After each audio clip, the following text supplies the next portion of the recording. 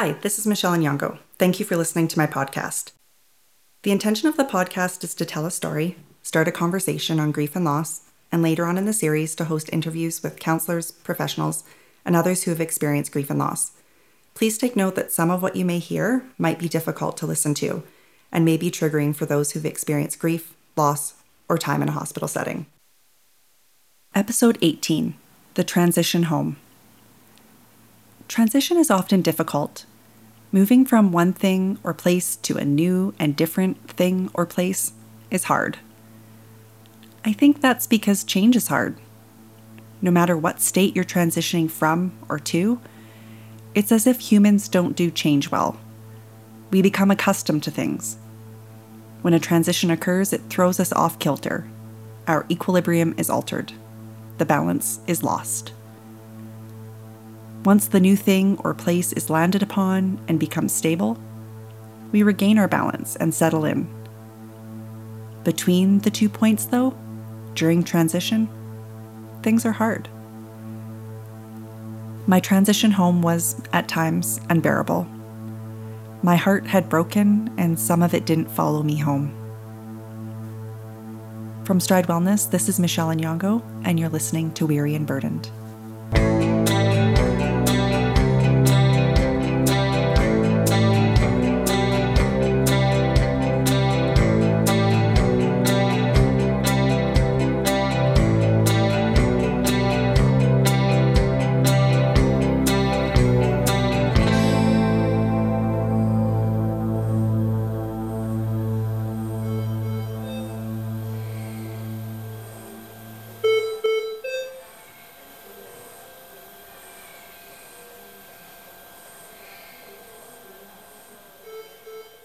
January 5th.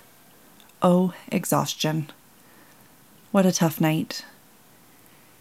We got our van back from the repair shop. Ruben took the kids for lunch and dropped me off at the hospital. I went in to drop off some clothes, a mobile, David's Christmas present, to another mother, where it would be put to good use, and say goodbye to some mums and their babies. I saw 2 nurses I adored.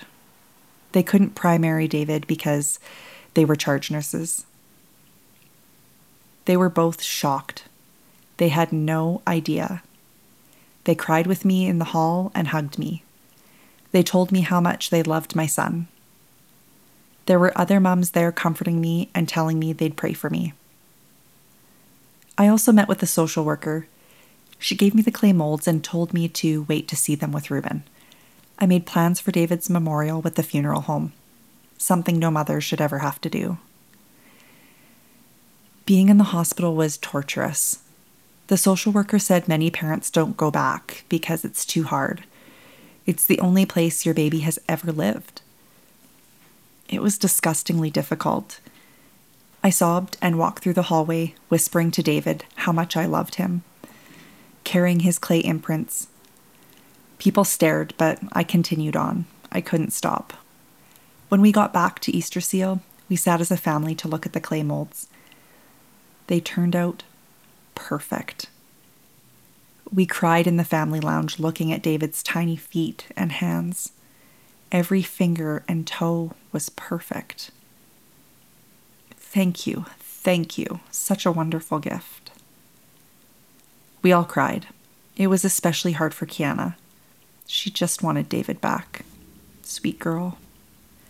When we got back to the Easter Seal, Josh cried for the first time about David. He finally realized David wasn't coming home with us. Josh looked forward to sharing his toys, his clothes, his bed, and playing hockey with David. Not to be. Josh didn't fully comprehend everything. He asked why David got sick, how the sickness got into his tummy, something the doctors don't fully understand, so how do you explain? And he asked if they tried to get it out. When we told him they did their best to remove it, Josh asked if they used sticks to reach down into his tummy to get it out. He couldn't fully wrap his mind around it, but emotionally, he was in tune with what was going on. The night of the 5th was another difficult night. I stayed awake for so long before going to bed. I was slowly learning the quiet times were the toughest. The 5th was the first day I didn't see my sweet David since he was born. The next day, we'd leave without him.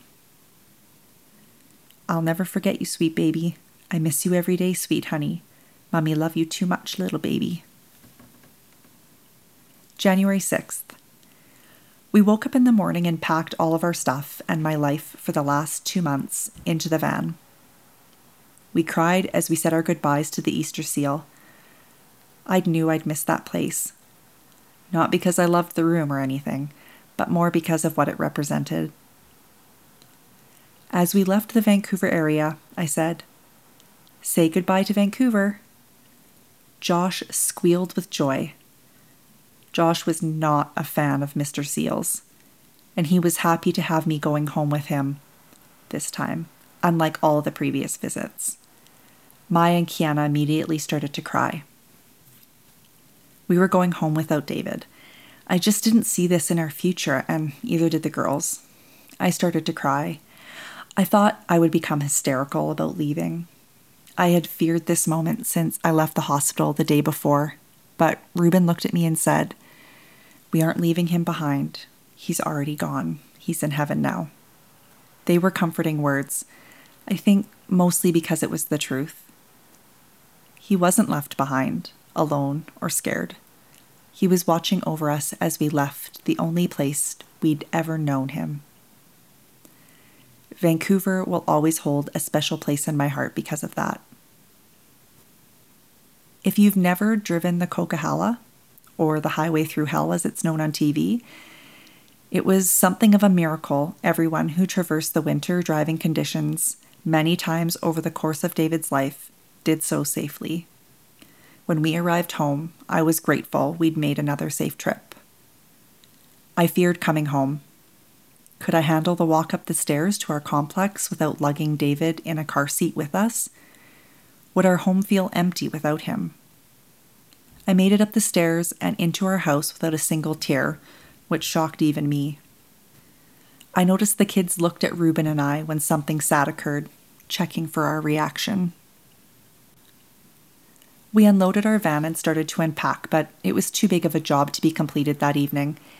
I put all of David's things in a tote, a temporary holding spot until we could buy a chest.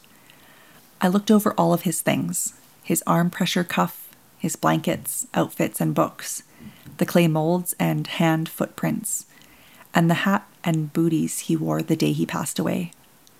I opened the bag and immediately started to cry. They smelled like him. We didn't have a chance to smell David often because he spent 99% of his time in an enclosed incubator.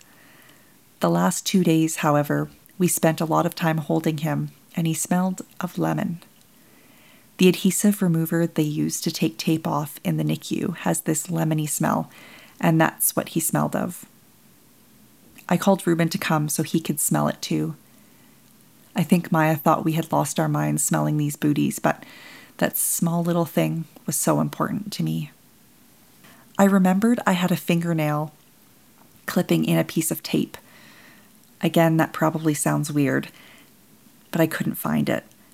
I started to panic. I had lost it. I bordered on frantic, looking for this minute piece of tape, and Ruben said, "Don't worry, we'll find it." "No, we won't," I said. "It's lost. We'll never find something that small, and you didn't even get to see it. It could be in 1,000 places." Then I realized I was verging on hysterical. Deep breath. It's lost. I did my best to find it, but with no luck. Normally something like that wouldn't bother me, but it was my tipping point. I said to myself, "Relax." And I did.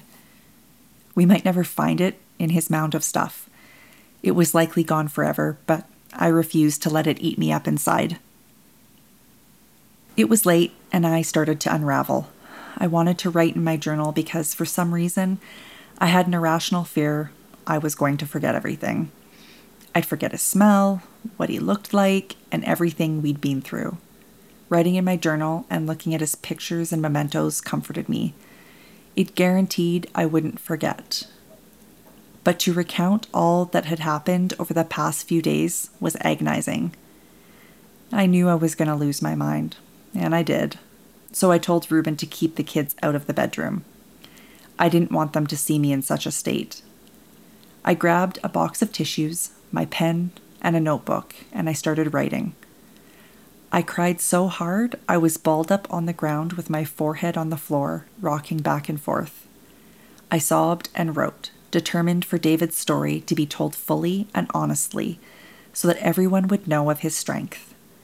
It took me hours of writing through my tears to finally get everything on paper.